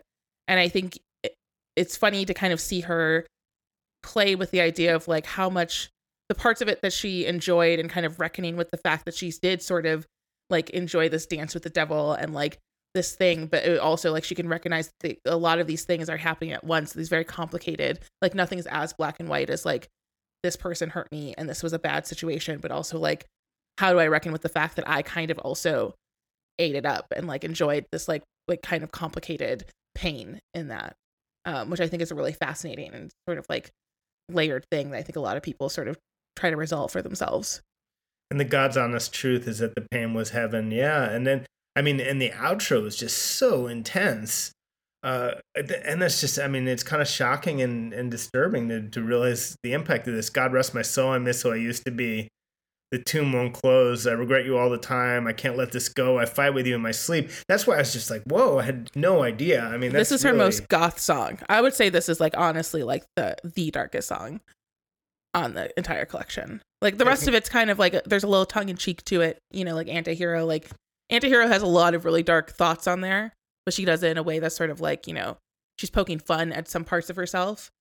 And this one feels like so explicitly dark in a lot of ways. And it's just, you know, it's like a painful wound to reopen generally, no matter who it's about, you know. It's probably one of the darkest songs she's ever written. It's almost like now she like sort of has more perspective on the, you know, on the rage of her younger self. And, yeah, you know, and she sees, you know, her role in it in a different way. It's really like different kind of song than you know, than one might expect if you heard, you know, yet she went back and wrote a song about this relationship. She didn't do it the easy way and she didn't do it the conventional way. You know, she didn't write the Demi Lovato song. She wrote like a much more complex and much more nuanced song. Yeah. And again, Aaron Dessner and him working with her in a very different mode than Folklore and Evermore shows that I think it also suggests that collaboration is going to have legs because it's totally different than what they did on those albums. It starts out incredibly biting, some of the most biting lines she's ever written, and that's a long list. And if I was some paint, did it splatter on a promising grown man? And if I was a child, did it matter if you got to wash your hands? It's like that. There's a lot in there, and that seems to relate to the subject of this song, complaining perhaps about. Actually, it might be the first song that she's written that addresses someone complaining about a previous song she wrote. it's actually a response to the response. That's what that is, actually. Yeah. I actually would bet money on that, actually. Again, but Taylor is in her both sides now era. We are, you know, it is real. I love it. I'm having a great time on this journey with her, on this dive into the depths of her psyche and her memory. I'm locked in. So we've reached the final track of Midnight's 3 a.m. So far, edition. have we checked? Been talking for a while. I think she might have released another dozen songs or so while we've been talking. I'm scared. Yes. I'm waking up every couple hours going like, oh my God. I'm sorry to report there are 15 more songs. Midnights are my afternoons. This is my 3 p.m. version. So, you know, the cliche interview question is, what would you say to your younger self? Is Dear Reader addressed to her younger self? Dear reader, if it feels like a trap, you're already in one. That's the vibe I got from it. This is another one. I haven't spent as much time with it at like on a lyrical level. And more so just kind of have enjoyed the sound. But again, like some jaw-dropping moments in those 3 a.m. tracks that I was really just processing in like the few hours between waking and this. So I feel like, you know, this one got a little bit on the back burner for it. But I based off like just the way, you know, like never take advice from someone who's falling apart, all that, like it does feel like a letter to your younger self in a lot of ways. Also, real quill pen song. This is Jane Eyre. Yeah. You know, like when you address the reader as reader, lots of examples of that, but the canonical one, the famous one, the one everybody knows is Jane Eyre. And with this song, it's weird. It conjures a very specific image for me, an image that I know is like impressed on all your minds, very near and dear to Taylor's heart herself, but the climactic scene of the All Too Well short film, which he directed, as you may have heard. And, you know, and the way it ends with her reading the All Too Well book, and you see the readers, the fans of the book in the audience, and like those faces are so imprinted on our minds because, you know, like we see like the people who are there for like the fictional Taylor's book reading, and they're so like, you know, they're us, right? They're the people who are hanging on her word. This song gives me a really specific image of her singing to those people. those faces in the video, which is just, my own capricious personal way of hearing it. But it's funny that the idea of like the person she's talking to as the reader, I pictured those characters, which are drawn so vividly in the film, even though they don't speak. Yeah. I think it can be both. I think the more I look at it, it's 100% explicitly directed at her past self, but she's also talking to, the reader is constant reader, as to make my second Stephen King reference of the day. It's also directed to constant reader, to the fans. Like, this is my advice to my younger self. This is also my advice to you. Yeah, I mean, the person bridge, listening.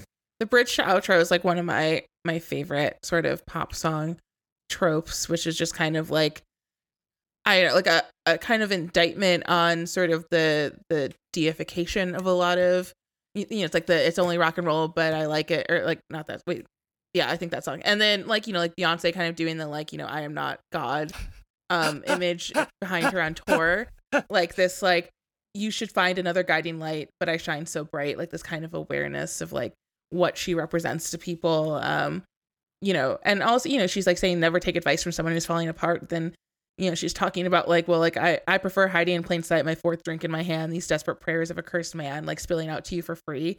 Like, it's just like kind of like, well, like, you shouldn't take my advice. Like, and I, it's kind of a really, I mean, that's, I think, getting this like kind of cap to the album, these 7 songs, like so much of them deal with her sort of being the villain and being the person who is kind of, dealing with a little bit of the darker side of her, when for so many years she was kind of seen as this like, perfect kind of like, like she's like playing the victim, quote unquote, type of stuff. And like, she's always the one who's getting hurt, all this other stuff. And then across this album, but specifically in these songs, like, it's like actually, like, yes, this, that man was the devil, but yet I'm still trying to figure out why I was so drawn to it. Or like, I cheated on my boyfriend because he sucked. Like, and this one, it's like, I'm a mess. Like, you should not take advice from me. I'm a human being. Like, you should not look at me as your guiding light. Like, it's just really sort of fascinating. Like, like, did I not do enough to like save this person's life? Like, all this other stuff that's really kind of dark and deep on it. Of course, it just occurred to me the twist of this song is the whole song is advice and her saying don't listen to the advice. It's her much better version of that Wear Sunscreen song. That's what this is. That's how she concludes, by improving that Wear Sunscreen advice song. Yeah, and a very Archer, like, Archer's and like in the Archer where it's like, like all my heroes die alone, like she's kind of presenting this idea that like there's a loneliness to it. Like she has like to a house, not a home, all alone because nobody's there, where I pace in my pen. My friends found friends who care. No one sees when you lose when you're playing solitaire. Like, that's dark. What, is she okay?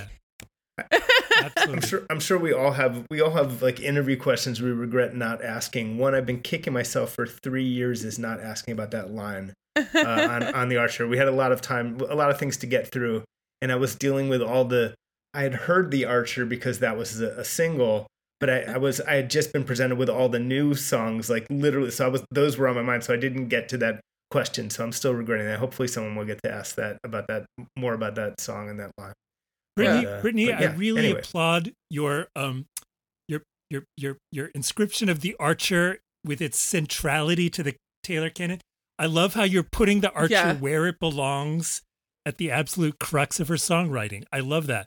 It's so underrated. Again, that's a song that I really enjoyed lyrically the first time, but it was like a skip when I would listen to Lover sometimes, because I loved like I would go to the pop songs and I was like, okay, again, I'm a glitter gel pen girl first and foremost. But it's a song that like I've been listening to Lover a lot. It's a song that comes up and up and up, and like is, I think with a lot of the lyrics that have come up, I feel like this just like feels like it felt like such like a premonition to everything that she'd explore in this, and feels sonically and lyrically so similar, and like such like a, kind of the mother to all of these songs. The synth stuff, like I said, is as much the Archer as it is Reputation. I feel like it's, in a way, you could say it's an entire album built off the Archer. You really could say. Yeah. And she was struck. It's easy to forget that time when it seemed that, the world was like against her and everything. It was a real thing. People were negative. People were after all the negativity, then people were super negative about me. And then the Archer came out.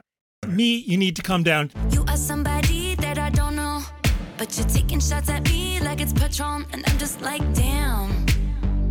It's 7 a.m. And then the Archer was the one where people were like, oh, okay, like these are Taylor's, like, because like those first two singles like sort of made people fear the worst. And in the week between when Archer was out, but the Lover was not out yet, I feel like people accurately grasped like what a perfect song the Archer was.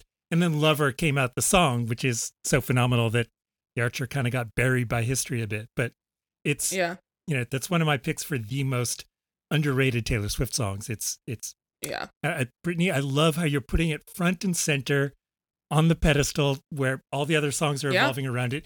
You're so right about this album. The first thing you told me, you know, a couple of days ago, like hearing the album, you said this album is like the Archer on steroids. And that is so exactly true. And I mean, especially now hearing the 3 a.m. songs, it's it's even more so. Yeah. It's kind of wild, like how I love the self-referential stuff.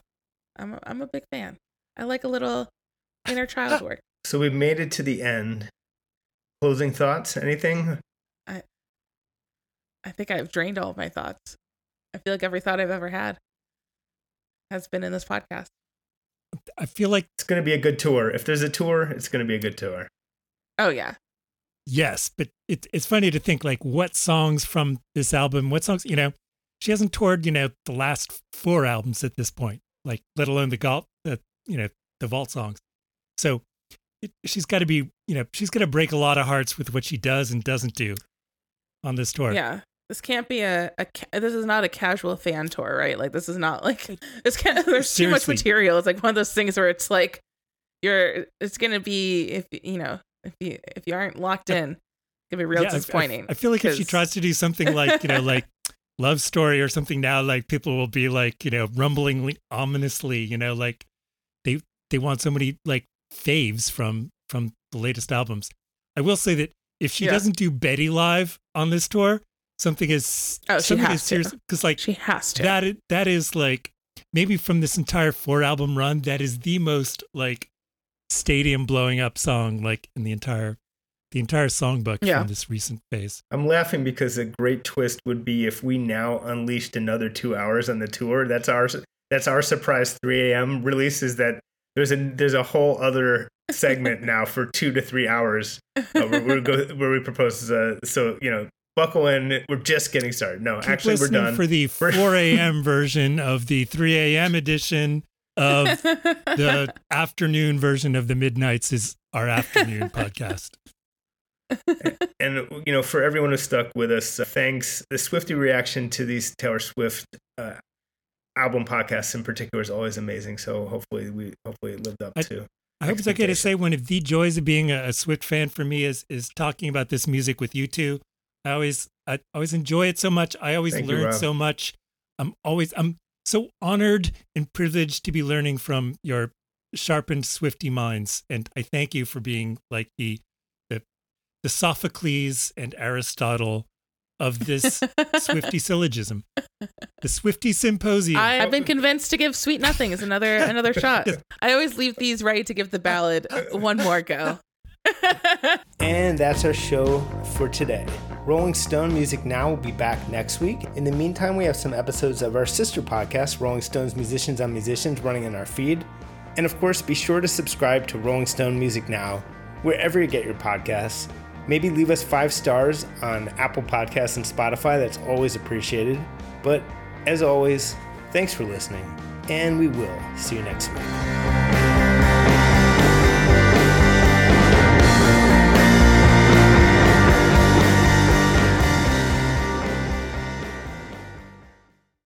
Welcome to Talkville, the ultimate Smallville rewatch podcast. Guest star Sarah Carter as Alicia Baker, although I didn't really work with her a lot.